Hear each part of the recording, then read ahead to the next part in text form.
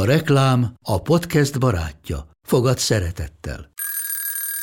Indítsd jól a napod egy csésze Nescaféval. Élvezd minden reggel a gondosan pörkölt kávészemek telt ízvilágát, az Európában 100%-ban felelős forrásból származó kávéból készült Nescafé klasszikkal. Tudj meg többet fenntarthatósági törekvéseinkről a nescafé.hu oldalon. Nescafé. Új lehetőség minden csészében.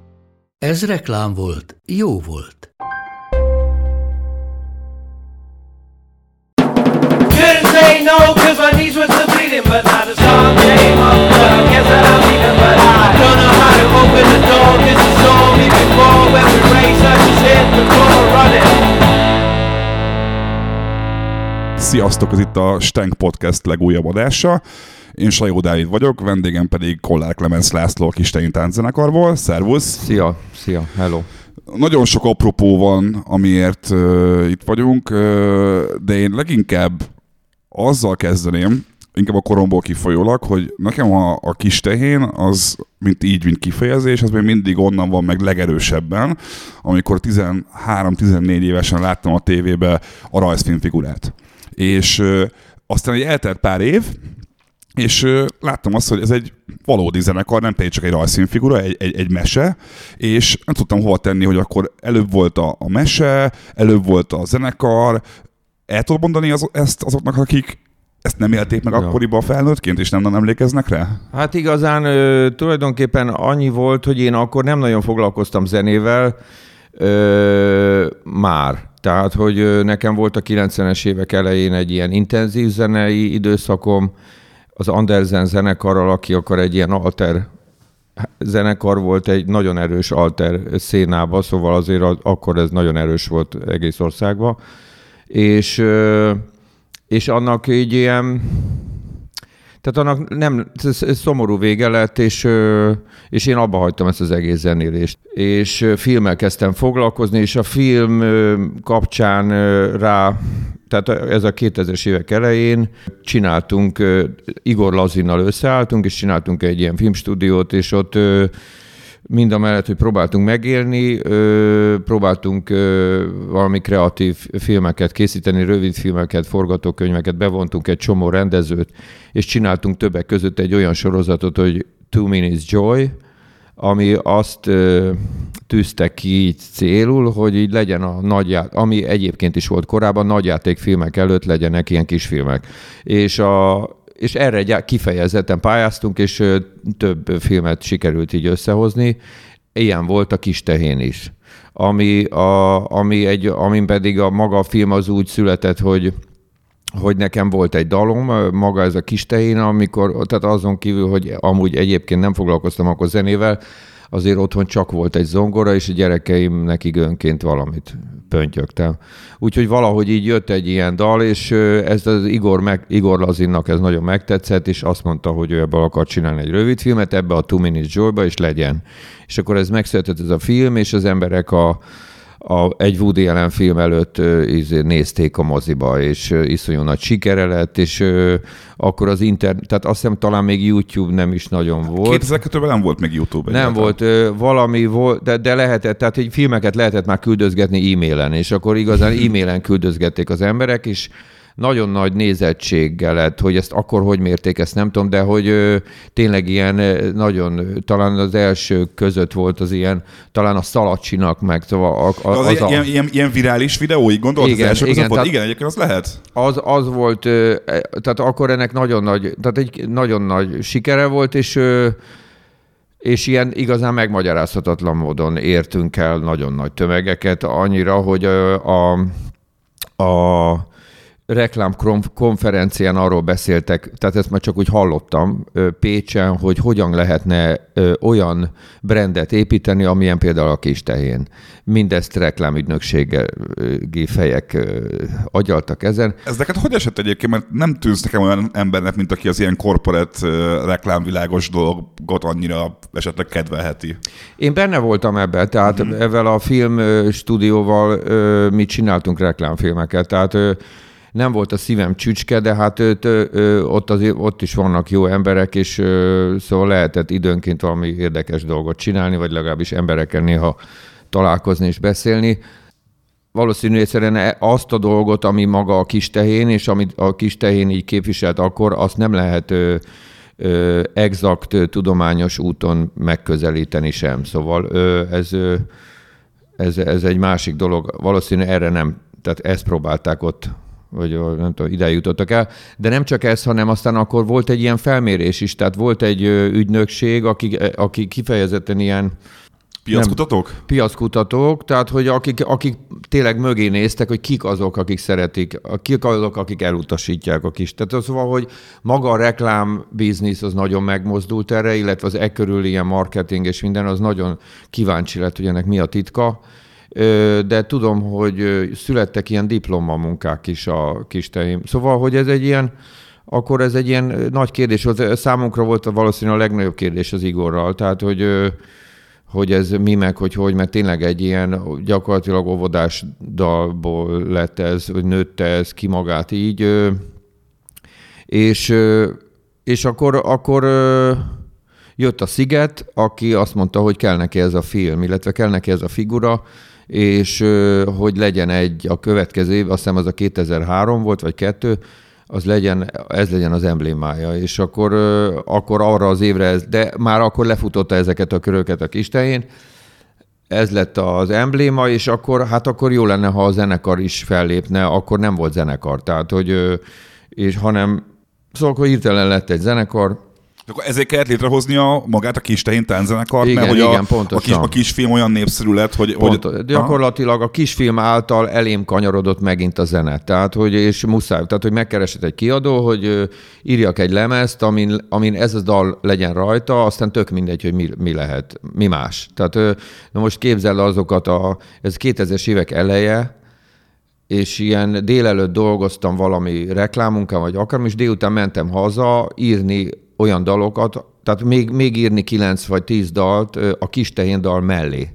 Tehát, mert az egy dolog, hogy egy valami ilyen, ez tök véletlenszerű nézni, de hogy ezen aztán elkezdesz gondolkodni, és belemész egy ilyen dadaista valamibe, amiből így igazán nagyon nehéz, egyáltalán kontrollálni nehéz az egész folyamatot. Tehát ekkor volt a Lehocki Karcsi szegény, aki nekem nagy támaszom volt, és igazán, ahogy megszülettek a dalok, vagy 2-3 dalon megvolt, már mentem a Karcsihoz, és akkor mondtam, hogy te Karcsi, mondd már meg, ez most nem nagyon gáz, szóval, hogy ez most ez így volt lehet. Volt ilyen kérdés egyébként, hogy így nem voltál biztos abban, hogy ez amúgy jó? Mert hogy furán énekelsz benne, hogy így, ahogy mikor énekelt ilyen hangon utoljára? Soha előtte nem énekeltem így, és igazán nem, tehát én így sajnáltam, tehát szomorú voltam, hogy a Jóisten engem nem áldott meg egy normális énekhanggal, és mert hogy úgy énekeltem volna, tehát hogy az Andersenben is így néha énekelgettem, de úgy szóval annyira nem voltam egy ilyen magabiztos énekes, és az énekhangom, tehát hogy nincs túl jó énekhangom. Most már valamennyit, vagy annyit énekeltem, úgy már abban a kis szűk mesdjén, ahol én így a hangom tud mozogni, ott már valamelyes, tehát ez most már működik, de hogy azért nekem rá kell pakolnom plusz dolgot a mai napig, hogy, tehát igen.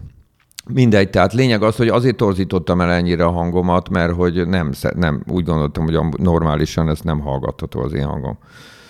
És akkor így jött ez Szóval igen, és akkor ez egész lemezen keresztül, akkor már nem torzítottam az egész lemezen keresztül el a hangomat, de úgy azért óvatosan. Én meghallgattam azt a lemezt tegnap este, és pont azon gondolkodtam, hogyha mondjuk ezt valaki így végig akarná énekelni élőbe, ezt a teljes lemezt, azt nem csinálná ki a hangszálait egy kicsit, vagy? De biztos. Szóval azért ez a mai napig az van, hogy nekem nyár végére teljesen tönkrement. Tehát, hogy oké, hogy már nem énekelek ilyen sok dalt így, tehát lehet, hogy meg lehetne próbálnom, hogy az ezt is elviszem magamat, mondjuk ilyen Kistehén hangon előadom. De hogy, tehát, hogy én már nyár végén alig kapok már, hogy szóval tehát kinyírom magam. De inkább ez meg ilyen technikai dolog, szóval szerintem valószínűleg elfáradnak a hangszálak, és én... Arról mesélsz egy kicsit, hogy az Andersen az mi volt, és hogy miért lett vége? Mert hogy ugye mondtad azt, hogy gyakorlatilag te már akkor nem zenéltél, te filmeztél, reklámokat csináltál, forgatókönyvet írtál, és mégis visszakanyarodtál zenéhez, miközben egyébként volt neked is egy zenekarod a 90-es évek elején, ahogy nagyon sok magyar alternatív zenésznek is volt egy angol nyelvű zenekar a 90-es évek elején, mert valami ez ilyen trendnek tűnt, hogy a Heaven Street Seven angolul zenélt, a Quimby angolul zenélt, neked is volt az Andersen. Mi volt az akkori néplélek, a közhangulat, hogy ennyi angolul éneklő alternatív zenekar kezdődött el? Tulajdonképpen az angolul éneklés szerintem annyira nem volt ilyen nagy súlyjal, tehát ez nem volt, az Andersen az azért énekelt angolul, mert a David Bornstein tehát Amerikában született magyar származású amerikai. Tehát szóval ő ezen a nyelven gondolkodott, írt szöveget, stb. Szóval ez... És azért szóval azért a 90-es évek az nagyon érdekes volt ebből a szempontból, hogy hirtelen ugye így szerintem sokkal többen jöttek ide akkor, mint mentek innen el. És főleg ezek amerikaiak voltak, vagy szóval akiknél már a kapitalizmus, vagy az a fajta rendszer, ami ott jó régen megy, az már túlcsordult, és nem érezték magukat otthon. És vagy Angliába, vagy Amerika, szóval bárhol.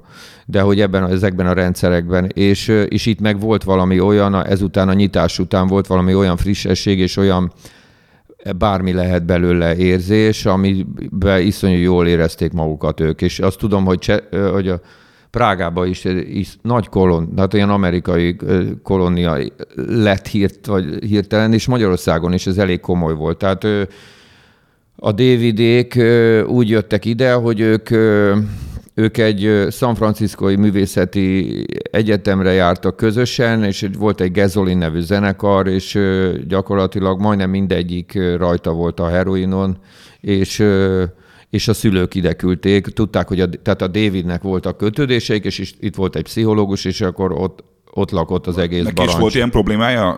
Igen. Kábítószerekkel? Ő ebbe halt bele, tehát ő öngyilkos lett. Aha. Ez a 90-es években ez nem volt jelen Magyarországon?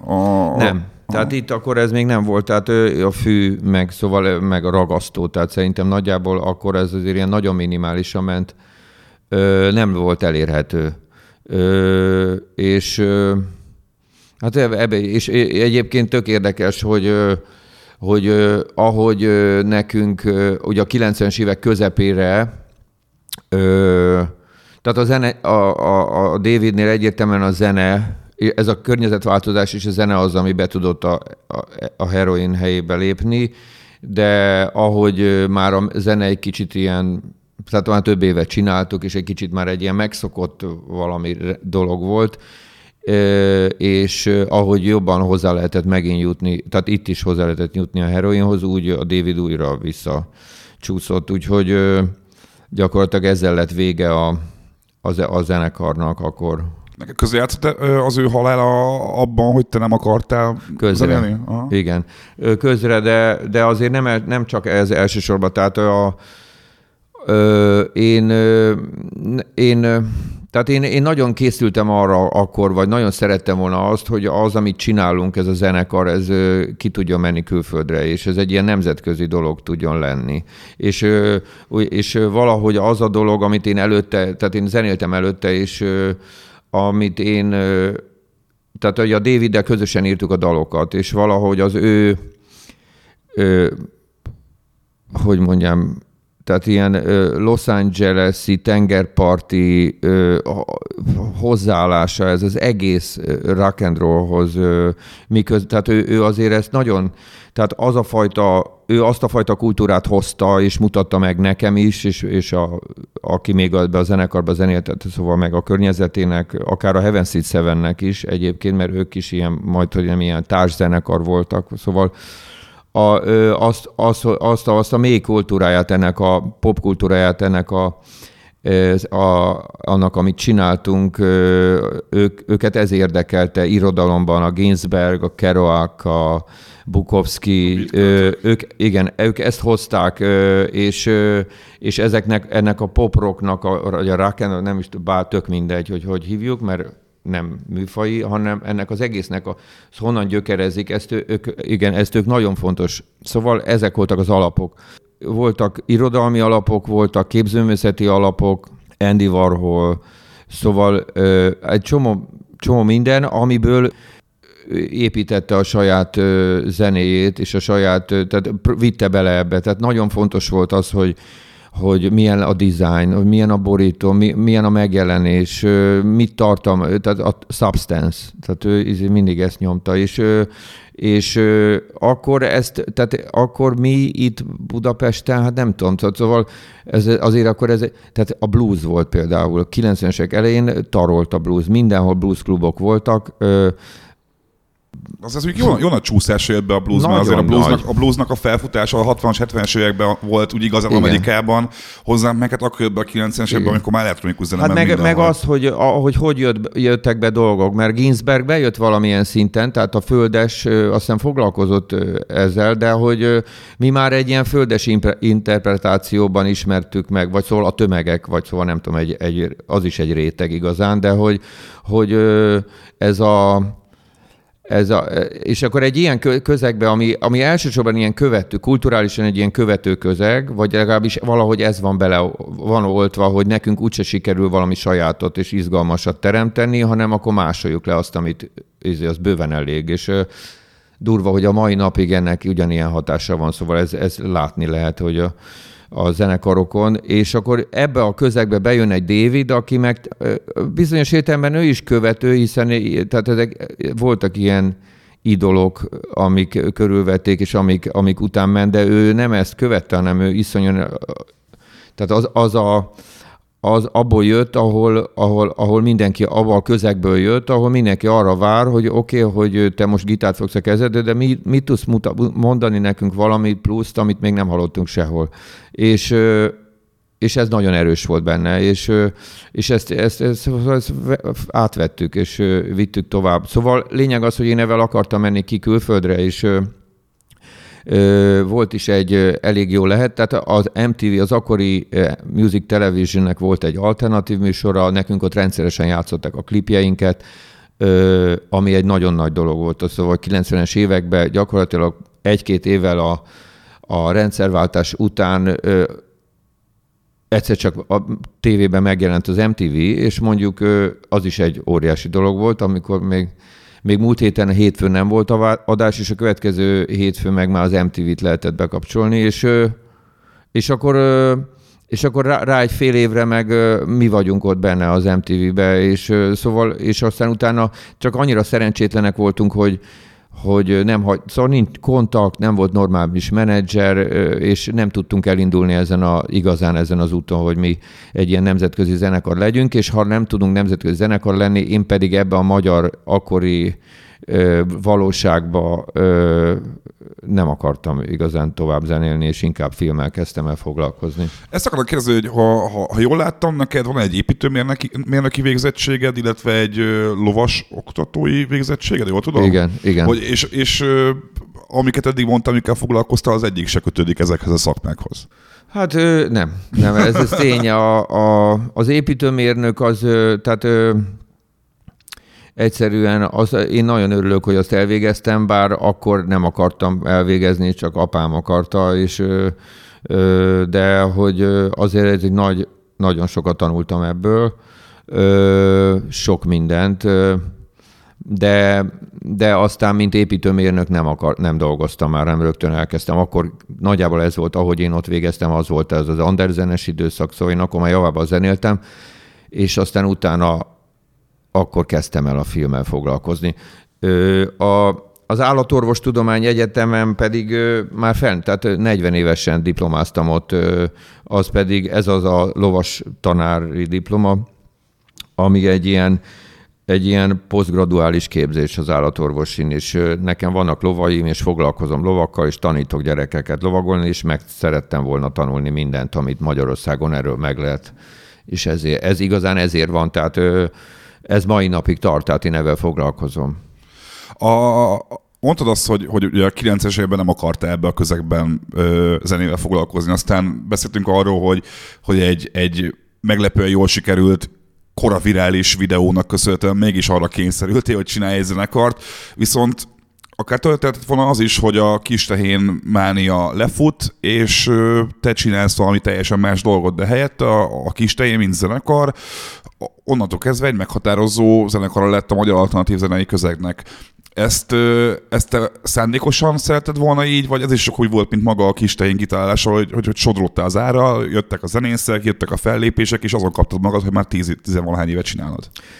Tulajdonképpen az eleje, tehát ahogy elindult, ott nem akartam. Tehát ott én filmmel foglalkoztam, és tök jó, örültem ennek a dolognak, van kis zenekar, meg mit tudom én, és megint így, de hogy a próbák azok gyakorlatilag inkább csak ültünk a próbaterem melletti terembe, és ilyen negyedórákat próbáltunk, szóval, és ez így teltek évek, tehát míg nem, a következő lemez kijött, és az volt a Cybergyerekes lemez, és az annyira nagyot ütött, és amikor ez a következő lemez kijött, akkor nekem így valahogy, és ez még mindig a 2000-es évek eleje, szóval akkor még ez akkor volt, akkor még nem volt annyira, tehát a 2000-es évek eleje az a Mano Chao, tehát így bárhova bementél, bármilyen helyre, mondjuk egy ilyen kerthelységben, tudja, hogy ennek a Mano Negrának, ennek a fajta latinos,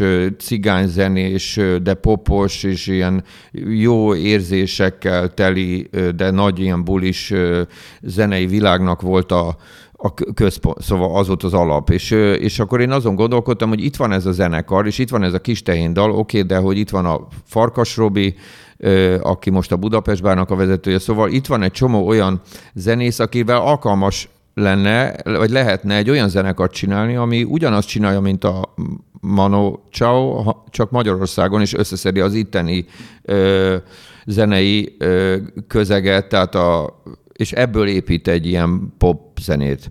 És akkor igazán az alternatív, tehát én ugye akkor úgy tehát belementem ebbe nagyon nagy örömmel, tényleg. Tehát, hogy csinálni valami olyan, akkor mi úgy hívtuk, hogy alterlakodalmas, de hogy akkor tényleg ilyen zenekar Magyarországon még nem volt, de úgy eleve nem nagyon volt, viszonylag kevés volt ez, akkor még nem volt így felfutóban.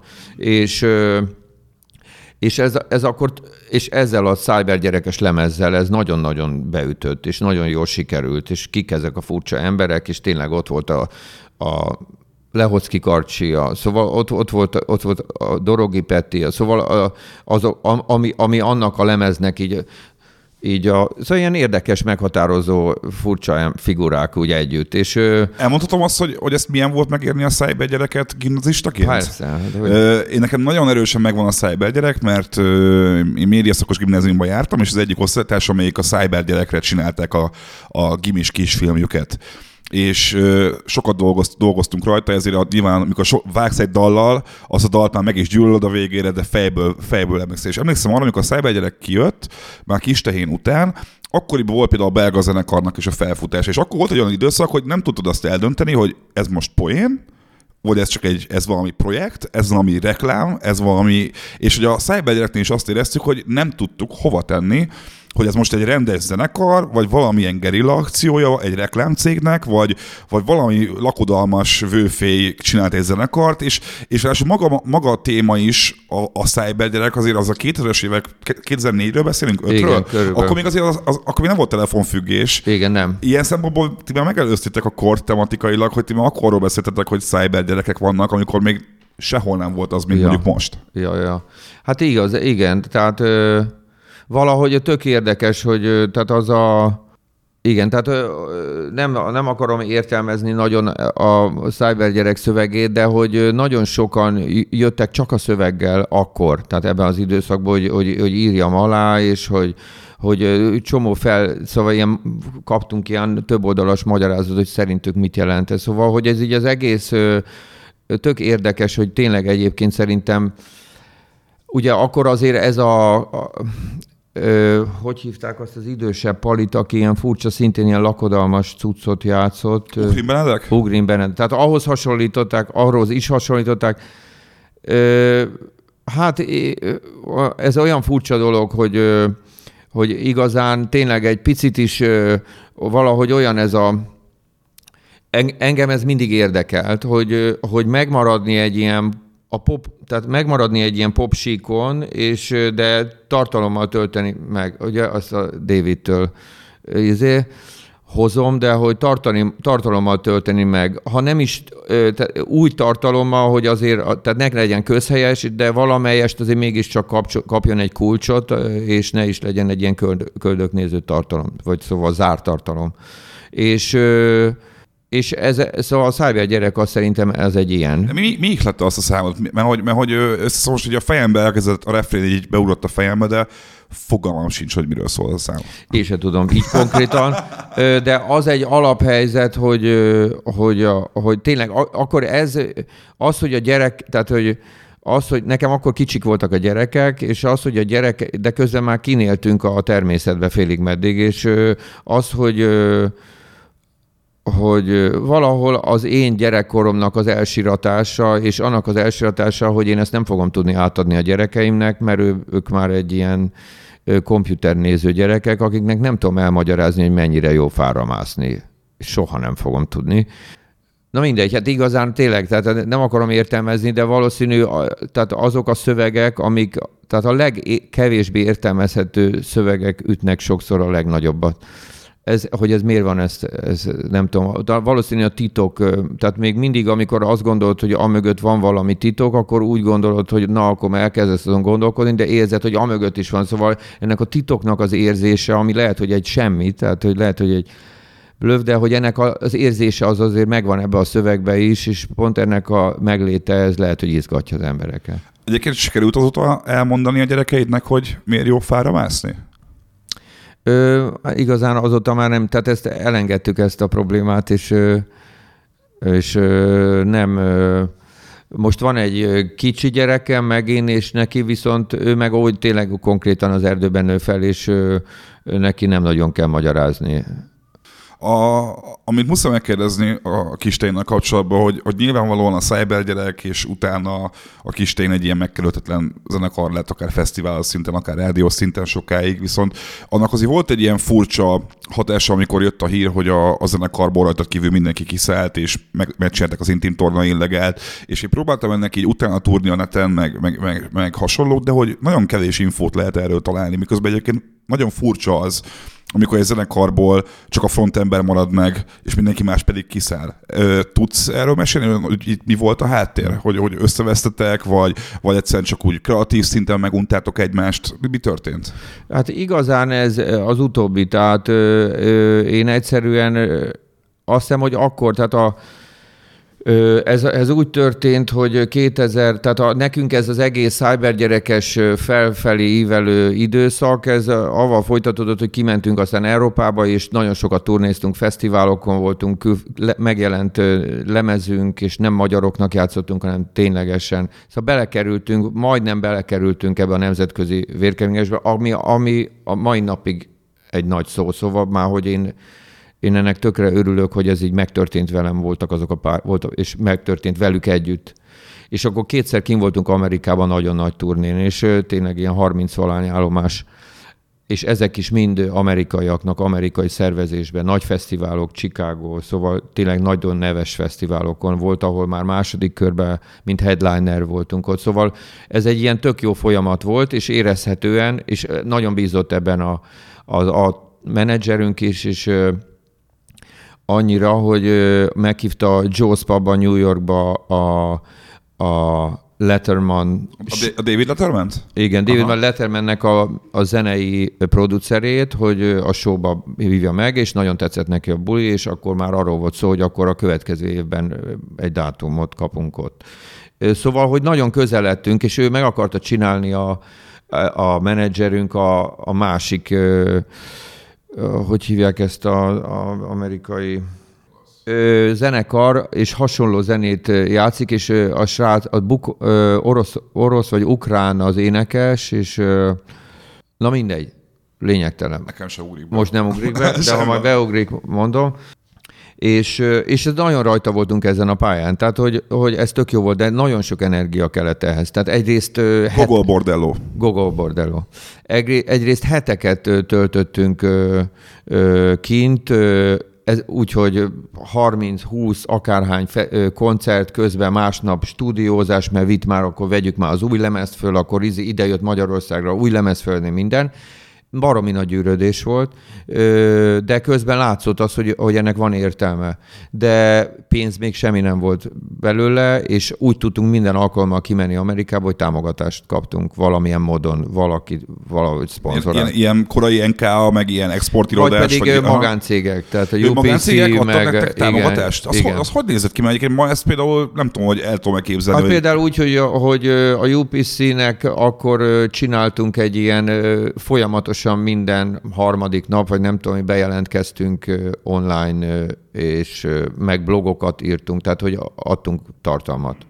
És akkor ezért kaptunk cserébe, már nem tudom, mit kaptunk cserébe pontosan, de szerintem pénzt. Tehát akkor még meg kellett vásárolni a vízumokat is, szóval az...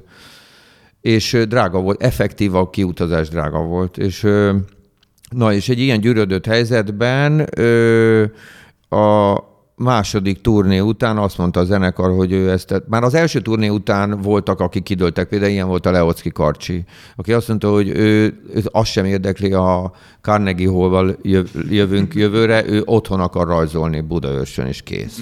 És erre nem lehetett mit mondani, és egy ilyen folyamat indult be, amortizálódás, és ott ültünk második ilyen nagy turnénkon valahol a nyugati parton, az utolsó koncertek egyikén, és akkor már ott érezhető volt, hogy ők ezt nem akarják. Tehát, hogy ezzel a menedzserrel nem akarják ezt a küzdelmet, ők inkább egy Magyarországon akarnak csak maradni, és ott lenni egy híres zenekar, de hogy ez.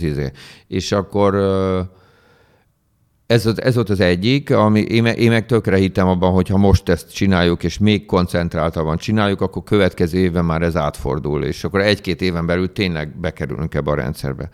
És ez a bekerülés, ez nagyon fontos. Szóval tényleg nem ez a vendégeskedni, meg próbálgatni így, hanem egyszer csak tényleg befogad ez a cucc. És na mindegy, és ez volt az egyik, a másik pedig az,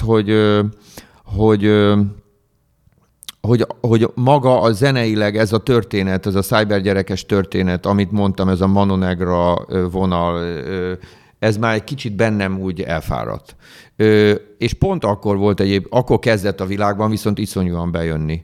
És akkor kezdtek ilyen jellegű zenekarok Magyarországon is megjelenni. De hogy bennem ez úgy kifutott, és én úgy igazán szerettem volna visszafordulni az Andersenes alterebb vonalhoz, és már akkor tehát akkor készült a picsába az űrhajókkal lemez, már ez alatt az utolsó verzióban, már az utolsó felállásokban, még az amerikai producer kezdte el keverni, vagy szóval összerakni, de hogy már az is érezhetően olyan dalokkal volt tele, ami már valami más felé megy, és ők meg nem akartak, hanem ők azt mondták, hogy ők egy tök populár hülye, mi a fenének ez az alter underground hülyeség, és hogy itt tök könnyű, jó fej dolgokat kell játszani, és az majd menni fog. És ők ilyenek, tudom, hogy ők, tehát én akkor tudtam, hogy ők ilyenek, tehát azért az is benne volt, hogy én igazán eléggé egyedül éreztem egy idő után magam abba a zenekarba, és nem nagyon volt ilyen szellemi alkotótársam, igazán nem tudtam kire ülni, és tehát ezt senkit nem akarok ezzel így minősíteni. Egyszerűen más dolgok kezdtek engem már akkor érdekelni, nagyon más dolgok, őket az nem érdekelte, és így el kellett, hogy menjünk egymás mellett. Aztán, hogy hogyan mentünk el egymás mellett, az meg már egy kicsit ilyen magyaros, szomorú és eléggé szégyenteli történet, de mert ezt meg lehetett volna úgy is oldani, hogy akkor oké, akkor figyeljetek, ti mentek arra, én meg megyek erre, aki velem akar jönni, az erre jön, aki az arra megy, ez sokkal csúnyábban, tehát ez sokkal csúnyábban történt, és szerintem, amit mai nap, vagy szóval, amit így vissza lehet lapozni, mert én akkor nem nyilatkoztam igazán semmit hosszú ideig erről az egészről, hanem egyszerűen csináltam új zenészekkel, akkor jöttek a Bújdosóék, tovább a dolgokat, de hogy hála Istennek ez lenyugodott, és ott azért a régi zenészek nagy részével ma már jó a kapcsolatom, és sőt volt egy 15 éves kis tehén koncert a Parkban 2 évvel ezelőtt, és Ott együtt zenéltünk majdnem mindenkivel. És jóba is vagyok velük, szóval. De akkor igaz az, hogy akkoriban tényleg, ezt ilyen pletykaként hallottam, hogy akkoriban, amikor ketté váltatok, akkor nem lehetett mondjuk egy színpadra szervezni a két zenekart mondjuk egymás után egy fesztiválon?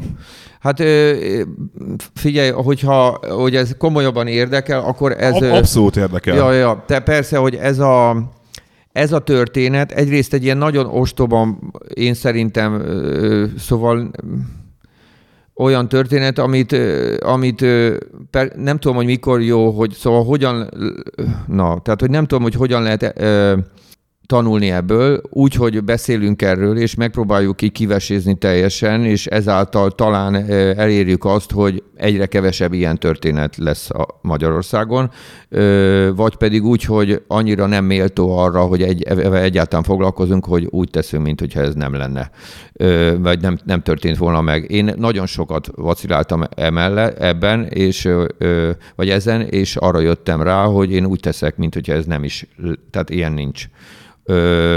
És aztán majd elmúlik.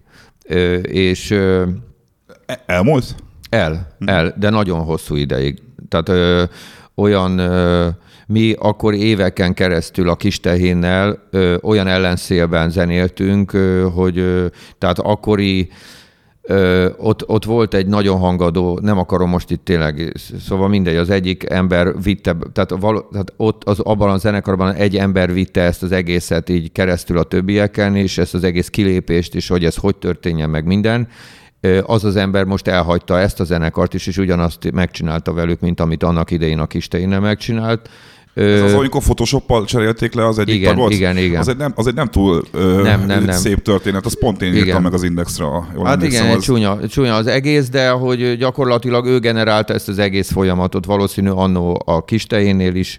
Nem tudom konkrétan, nem voltam ott, de szerintem nagyon úgy tűnik, hogy ez a levédeni a nevet, és ő védette le valószínű a Kistehén nevet is, annó, mert ott volt a körül is mizéria, amit aztán a végén mi bírósági tárgyalással visszakaptunk, és őket,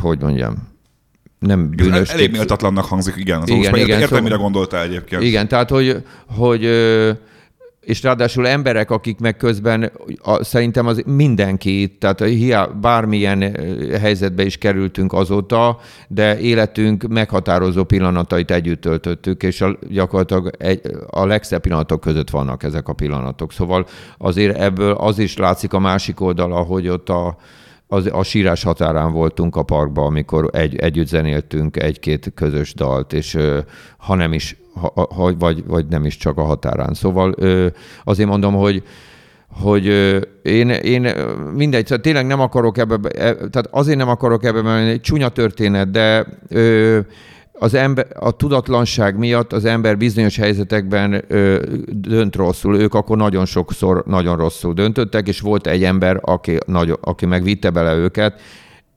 Gondolom, vagy nagyon remélem, hogy ő is már jobban tud dönteni csomó mindenbe, de hogy vannak helyzetek, amikor az ember hibázik, és túl tudja magát tenni. 6 év kellett, hogy mi túl tegyük magunkat ezen, és újra egymásra találjunk, de hogy akkor is a pozitív a vége. Szóval, és ez tök jó, és ez a lényeg végül is majdnem nagyon sok minden belefér. Egyébként annak mi az oka, hogy én megnéztem neten, és ha jól láttam, akkor 15 ember fordult meg a zenekarba a jelenlegi felálláson kívül.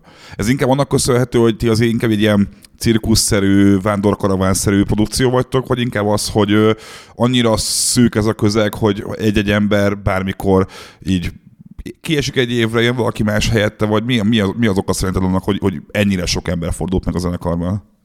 Tulajdonképpen, hogyha megnézed a Beatlesen kívül, majdnem mindenhol ennyi ember megfordult. Tehát ha úgy igazán tényleg mindenkit beleszámolsz, aki csak 3 hónapra jött, azt is. Szóval, tehát még a Kispállal se lehet azt mondani, hogy a Kispál, mert csak a Kispál időszakában is ott nem tudom, dobosból hány. Szóval ott évente, vagy 2 évente új dobos volt. Igen, tehát hogy ez nincs, ez ilyen, a Kispálnál annyiban volt könnyebb a dolog, hogy addig működött a Kispál, amíg a Lovasi meg a Kispál tudott együtt dolgozni, és ők meghatározó arcai voltak az egésznek. Nálunk nem volt mellettem így ilyen, hogy alkotótárs, tehát hogy én voltam így, aki ezt vitte. De egyébként szerintem sokkal több ember nem volt nála. Tehát ez a frusztráció, vagy ez a forgolódás, ez nem nagyon volt nagyobb, mint máshol. Inkább ez az időszak, amikor ez a nagy váltás történt, akkor volt egy ilyen radikálisabb tagcsere.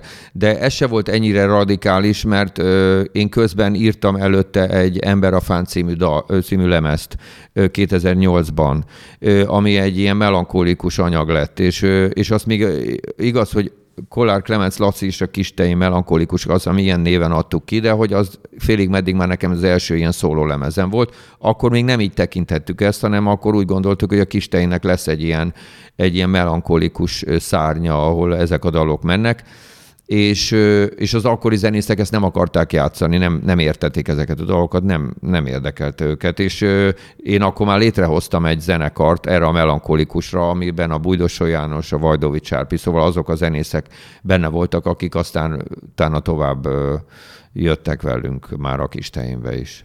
Azt el tudom mondani, hogy Spotify-on miért nincsenek fent a 2010 előtti Kistehén zenék?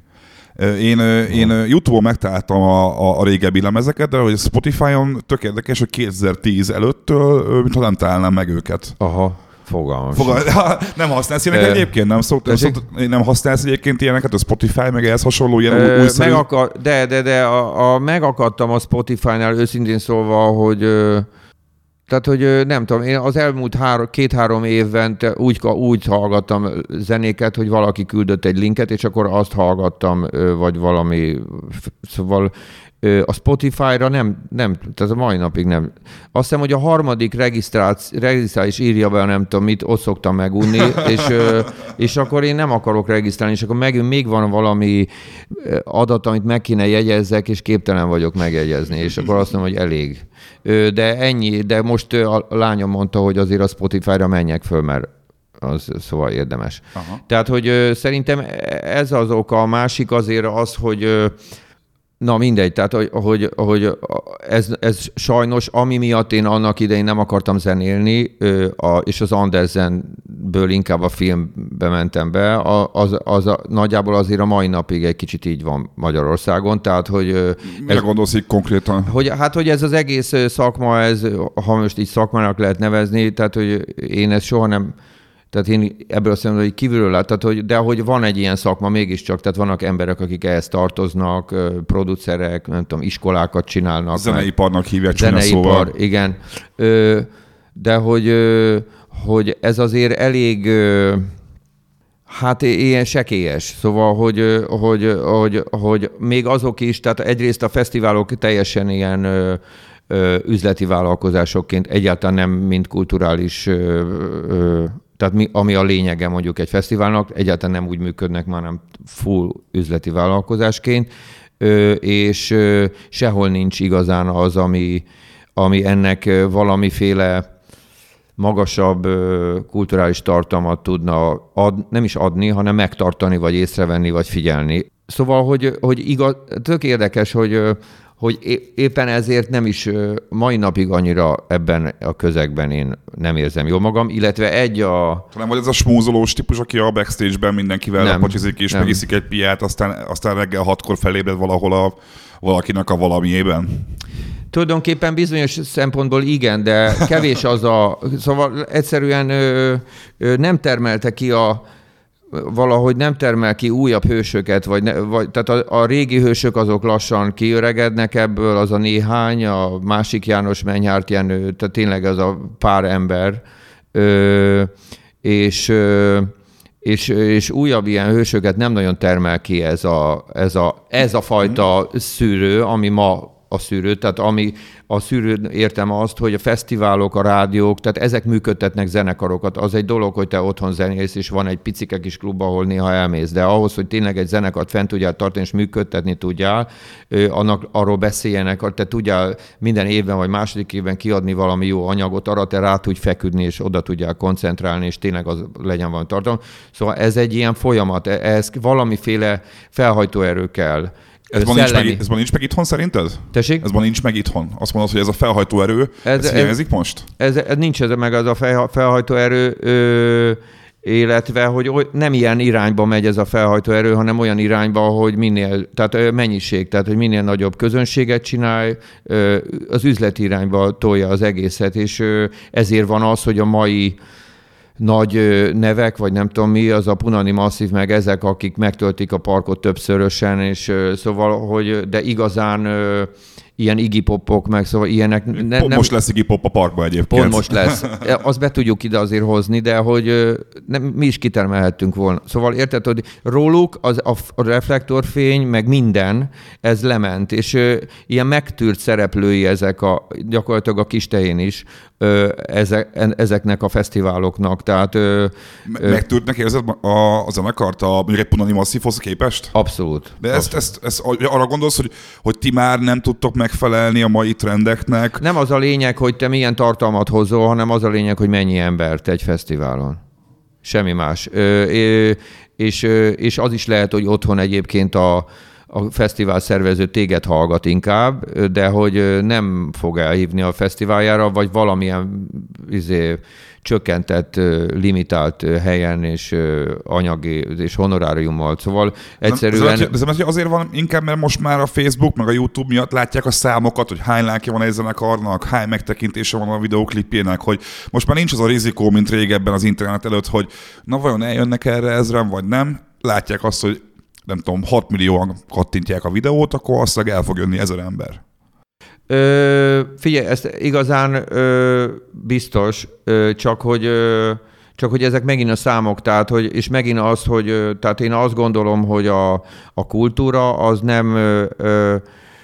Tehát az nem tisztán üzleti vállalkozás is kell, hogy legyen, és meg is kell, hogy érje, és valahogy ezt össze is kell rakni, de a kultúrának egy bizonyos értelemben egy ilyen abszolút támogatott áldozatnak is kell lenni. Áldozat annak a részéről is, aki ezt magához hívja, és aki ezt fenntartja, és az, aki gondoskodik mondjuk a saját közönségéről, vagy az ő fesztiváljának a közönség. Szóval, hogy ez egy nagyon felelősségteli szerep. Tehát, tehát ez ugyanaz a téma, mint az, hogy kell-e, hogy komplett mondjuk a színházak, azok támogatás nélkül tudjanak csak piaci alapon működni, nem tudnak piaci alapon működni, ez nem erről szól. Lehetetlenség arról szól, amiről egyébként az akadémia is szól, kellenek a jövőben valamikor majd nagyon sok hasznot, pénzt, erkölcsi hasznot, stb. Hozó kutatások, amik most még nem hoznak semmit. Ilyen kutatások az alternatív zenekarok is szerintem laborok, ahol forranak új dolgok, és forranak új szövegek, zenék, progresszió, valamit keresnek ott folyamatosan, és ezeket támogatni kell. Ezeknek a létük től fog függeni az, hogy 5-10 év múlva milyenek lesznek a Punani Masszívok. Tehát ha ez nincs, akkor még rosszabb lesz a színvonal, mint amilyen ma van. Akkor te nem is látsz az utánat következő generációban olyan fiatal zenekarokat? Mert mindig tudsz mondani ilyet? Rengeteget. Tehát, hogy amellett, hogy szóval ez egy újabb, tehát amellett, hogy most ez egy vákum, tehát hogy tényleg szegény lovasival már nem tud semmit se kezdeni a világ, csak azt, hogy neki megy egy rendőrnek, vagy nem megy neki. A Kis Tibi az tök helyén van meg minden, igazán... De nagyon kevés ember van, aki még ezt az időszakot így túl tudja élni, de effektív mi vagyunk szerintem ez a generáció van egy ilyen vákumban, és a Menyhárt Jenő valahogy építi a múltjából megpróbálja megcsinálni a jelenét, de hogy ez nem tudott egy ilyen folyamat, na mindegy, tehát ez egy vákum.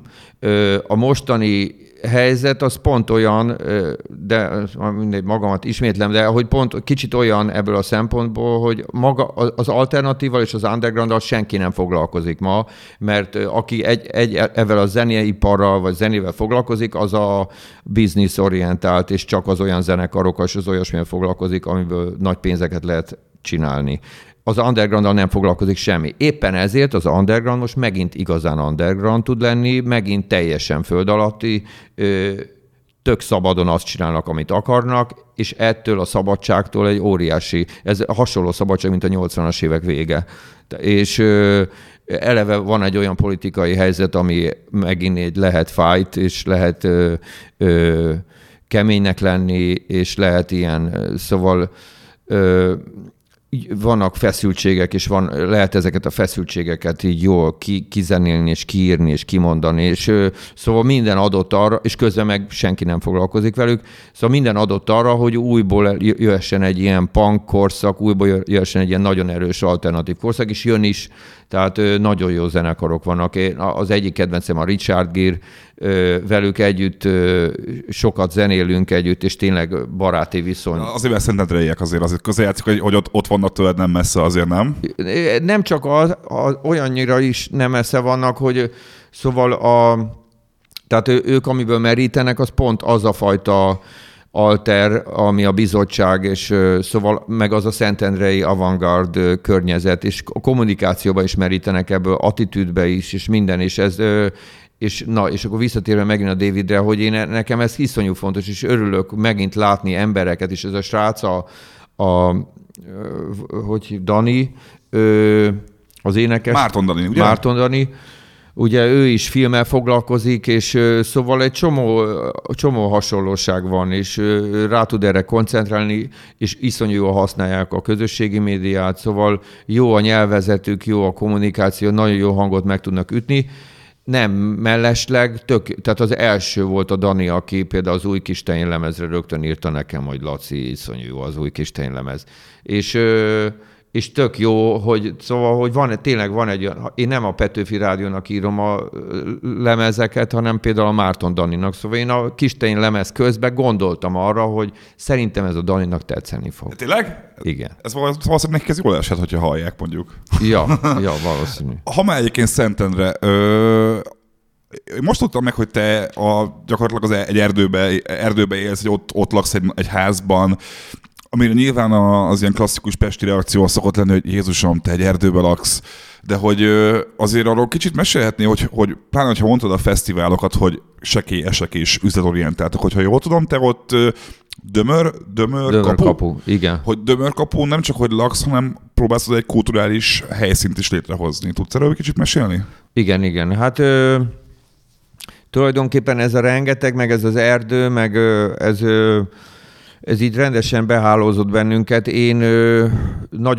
akkor az elejéről kezdem, csak nagyon rövid leszek, szóval, hogy én tényleg nagyon akartam erdőben lenni, és minél kijebb menni. Tehát, hogy oké, hogy néha mondjuk itt egy mikrofonnál megfogalmazhat az ember ilyen kritikát erről az egészről, de hogy azért a mindennapokat és a napi 12-et, és nagyon, azt nem mondom, hogy sajnálok benneteket, de vigyázzatok magatokra, szóval nem jó ezzel tölteni, mert nagyon...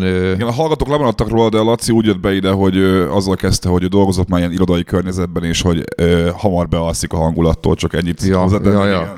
De szóval mindegy, tehát, hogy nem túl sokat rágódni ezeken a dolgokon nem szabad, és akkor így én kimentem az erdőbe, és ott nem rágódom, vagy meg próbálok nem rágódni.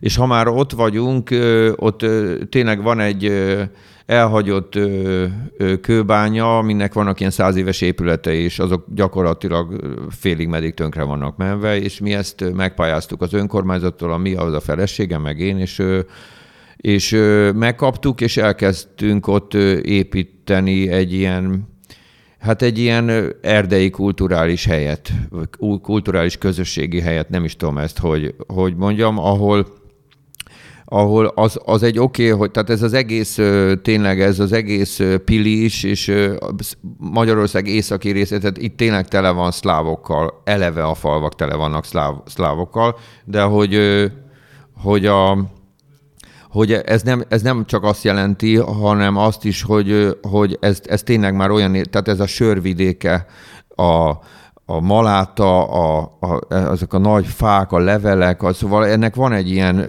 jó súlya, és én ezt az egészet ebbe a Kőbányába így megfogtuk, és akkor így, szóval nem csak azt jelenti, hogy jó sört lehet kapni, hanem azt is jelenti, hogy vannak beszélgetések, és vannak koncertek, és vannak gombaszedések, és gyógynövényszedések, és valamiféle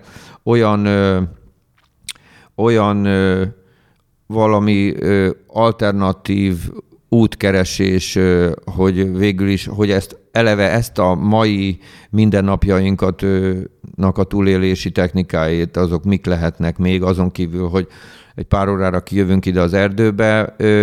Ezzel kapcsolatban vannak beszélgetések, és hát így ettől kezdve egy csomó minden ilyen jellegű téma adódik, ami engem egyébként tényleg érdekel, tehát hogy jobban érdekel, mint az, hogy próbáljam megfogalmazni, vagy szóval nem tudom. Tehát, hogy egyszerűen csak hagyjam, hogy ez a dolog ott merüljön ki, hogy én kritikát fogalmazok meg a jelenlegi társadalmi helyzettel, meg a hozzáállásunkat szembe. De egyébként nem vagy vele elégedett. Azért nekem az jött le így a politikai megjegyzésedből ezzel kapcsolatban is, hogy te azért így nem vagy kibékülve a mostani közhangulattal itthon. Ez kijelenthető? Nem vagyok kibékülve, csak bizonyos értelemben azt gondolom erről, hogy az ember meg kell, hogy lépjen bizonyos dolgokat, és ha nem tudott elég szarba lépni, vagy az még nem volt olyan nagy hatása, hogy a jobb lábával belelépett a szarba, akkor be kell lépni a bal lábbal is. És akkor még mélyebbre fog süllyedni, és egyszer csak lesz egy olyan lépése, ami már egy picit kifelé vezet ebből. Tehát, hogy én azt gondolom, hogy ezeket kötelező jelleggel meg kell lépni. Nem biztos, hogy minden, de nagyjából szerintem ezen keresztül kell menni. És azt gondolom, hogy ami ebben a keresztül menésen segít, illetve valamiféle irányt adhat az, hogy akkor merre felé, az pont ezek azok a dolgok, amiről lehet ebben az erdei helyen beszélni, és vagy csak hangosan gondolkodni arról, hogy kezdve attól, hogy mi a mélymúlcsos talajművelés, azon keresztül, hogy mondjuk a nem növekedés van egy ilyen, tehát lesz egy ilyen nem növekedés hétvégénk, ahol a Vincent Légli és van egy ilyen nem növekedés csoport Magyarországon. Az úgy jelent, hogy nem növekedés. Ez egy több évtizedes, nem is, tehát ez igazán egy ilyen jövőkép arról, hogy valóban az, hogy milyen irányba mehet tovább. Tehát ez a jelenlegi rendszer, ami nem csak Magyarországon, hanem ugye uralja ezt a világot, a fejlődő, tehát az milyen irányokat vehet, és ők azt tartják, hogy egy ilyen zöldebb, sokkal szociálisan érzékenyebb társadalmak felé kell, hogy eltolódjon mindez, és az teljesen abszurd növekedésorientált piacgazdálkodás, és ez a verseny alapú, ez meg kell, hogy szűnjön, vagy egy sokkal mérsékeltebb és kiegyensúlyozottabb állapotba kell, hogy kerüljön. És na mindegy, és akkor erről én ezt nagyon sok mindent, amit ők gondolnak, azt én nagyon támogatom, és akkor ők is tartanak egy ilyen 2 napos happeninget, ahol gyerekprogramok is lesznek, csomó előadás lesz, koncertek lesznek, szóval sok minden ez. És tehát építkezünk egy ilyet, és ami elég nehéz abból a szempontból, hogy ugye ez természetesen nem tehát nem üzletorientált, hanem ez boldogságorientált, és erre kellenek emberek, és kellenek közösségek, és állandóan kellenek önkéntesek, és az a tapasztalat most, hogy jönnek emberek, és ott ülnek boldogan az asztalnál az erdőbe, és azon néznek ki a fejükbe, és azon csodálkoznak, hogy ez hogy éri, egyrészt, hogy ezt mi hogy csináljuk, és ez hogy érheti meg, hogy ezt hogyan tudjuk mi ezt így összehozni, és igazán ezúton is köszönök mindenkinek, de hogy nem csak mi tudjuk, hanem ez egyszerűen az, hogy mi elindítottunk egy ilyet, és már jönnek az emberek, és csinálják, és valahogy sokan fordulnak már lefelé, hogy tehát legyen annyi pénz, hogy alapban működtetni lehessen dolgokat, de minden döntésnél fontosabb az, hogy mekkora örömöt fog az a dolog okozni, mint sem az, hogy mekkora hasznot. Azt még el tudod mondani így a vége felé, hogy ugye most tavaly jött ki a nagy lemezetek, tavaly év végén, ami egyébként egy sokkal rokkosabb lemeznek tűnt nekem, mint az eddigiek. Mi lesz most neked a következő pár hónap projektje? Mert azt tudom, hogy 16 dolgot csinálsz egyszerre, és így nehézen őket felsorolni. Melyik az, ami szerinted mindenképpen érdemes egy pár szóban bemutatni? Hát most igazán 3 dolog van, ami tehát most így hirtelen nagyon nem kell megcsinálnom semmit. Ez egy jó érzés. Kicsit azért sűrű volt az előző év vége, mert akkor kellett befejeznem a második novellás kötetemet is, a Műanyagkerti székek életét, és így befejezni a Kistehén albumot is. Most a Farkas Robival és a Dargai Marcival, a Farkas Robi őt már mondtam, és a Dargai Marci pedig egy kortárs zeneszerző, és egy kiváló zongorista és tanár. 3-an csinálunk egy olyan sanzonestet, ahol én énekelek, és ezek nem csak francia klasszikus régi sanzonok, hanem Vyszockitól Leonard Cohenen keresztül egy csomó fontos, számomra is fontos, emblematikus dalszerzőnek, illetve énekesnek a dolgai. És ez egy nagyon érdekes ügy lesz. Szóval egyrészt a szövegek azok új szövegek, új fordításokat kapnak kortárs költőktől, illetve én is fordítok ebbe, és a Marcinak ez a klasszikus, repetitív, kortárs zenei attitűdje, a Robinak ez a vibráló cigányzenei, de közben nagyon is a klasszikus zenét magába hordozó zenei világa, és az én énekem, ez együtt, ez nagyon érdekes világ. Úgyhogy ezt most vasárnap veszük föl az albumot, és közben én elkezdtem írni a következő könyvet, ami valószínűleg egy regény lesz, és ott most jelen pillanatban anyagot gyűjtök. Nekem az egész rokonságom az Újhartyám a vidéken él, és ott az én nagyapámnak most fognak kiállítani egy szobrot nagyapámról, mert ő volt az első nagy zenekar csináló Újhartyámban, aki gyakorlatilag majdhogy nem, tehát Pest megyében biztos, azt nem tudom, hogy országos szinten ez hogy van, de Pest megyében gyakorlatilag az első ilyen sramli zenekart, részfúvós zenekart összehozta, az Öreg Bandát, és ez az Öreg Banda, ez nagyon sikeres volt akkor, és erre a mai napig nagyon büszke, és ebből az Öreg Bandából aztán a mai napig nagyon sok zenekar nőtte ki magát, meg zenész, mint valószínű én is, és érdekel ez az egész téma, hogy ez honnan jött az a faj, tehát hogy volt az, hogy egy ilyen mocsaras törökök által feldúlt területből egyszer csak egy ilyen virágzó dolog lett, amiből aztán megindult egy ilyen zenei, hihetetlen zenei ív is, és aztán ezt beleteszem ebbe persze az én gyerekkoromat, amit én itt töltöttem, és ebből akarok egy regényt csinálni. Úgyhogy ez most egy hosszú, több éves meló lesz, de hogy ezt már csinálom, és a harmadik pedig az a Kamara zenekaromnak a következő albuma, amit meg úgy szeretnék, hogy jövő év végéig elkészül, vagy idén év végéig elkészüljön, és az egyelőre van egy munkacíme, Szomorú gyerekek karácsonya. Ez sokat sejtetően hangzik egy kicsit. Igen. Ha lesz ilyen dömör kapun egy ilyen happening, azt bárki elnézhet oda? Persze, ez teljesen szabad. Szóval, ha én mondjuk engem eléggé meggyőzött, amit elmeséltél, és szeretném megnézni, akkor mondjuk én is meg tudom nézni. Szombat, vasárnap van most nyitva, lehet, hogy nyáron pénteken is kinyitunk. Van ott, ami állandóan van kertmozi, tehát erdei mozi. Most Tóth Tamás filmrendező barátom fogja vezetni, tök jó mozik lesznek, nyár este lehet ott nézni. Lesznek ezek a beszélgetések, és lesznek koncertek, kisebb koncertek, nagyobb koncertek, kiállítások is vannak. Most múlt héten nyitottunk, és egy kiállítás megnyitóval nyitott az egész. Kriszbai Gergely képei vannak kint, és mi május 1-én a Sebővel egy közös koncertet tartunk a Kőbányába. Az egy ilyen nagyobb szabású koncert, nagy hely, tehát ott az egy iszonyú jó, teljesen akusztikusan, vagy majdnem teljesen akusztikusan tartunk egy ilyen Kőbánya Katlanba koncertet, és néhány ilyen koncert lesz a nyár folyamán. Szóval, hogy minden hétvégén van valami, ennek van egy oldala, Dömörkapu rengeteg, a Facebookon, és ott kint vannak a programok, szóval szívesen látunk, tényleg. Hát ez szuper hangzik. Köszönöm szépen Kollár Klemens Lászlónak, hogy itt volt.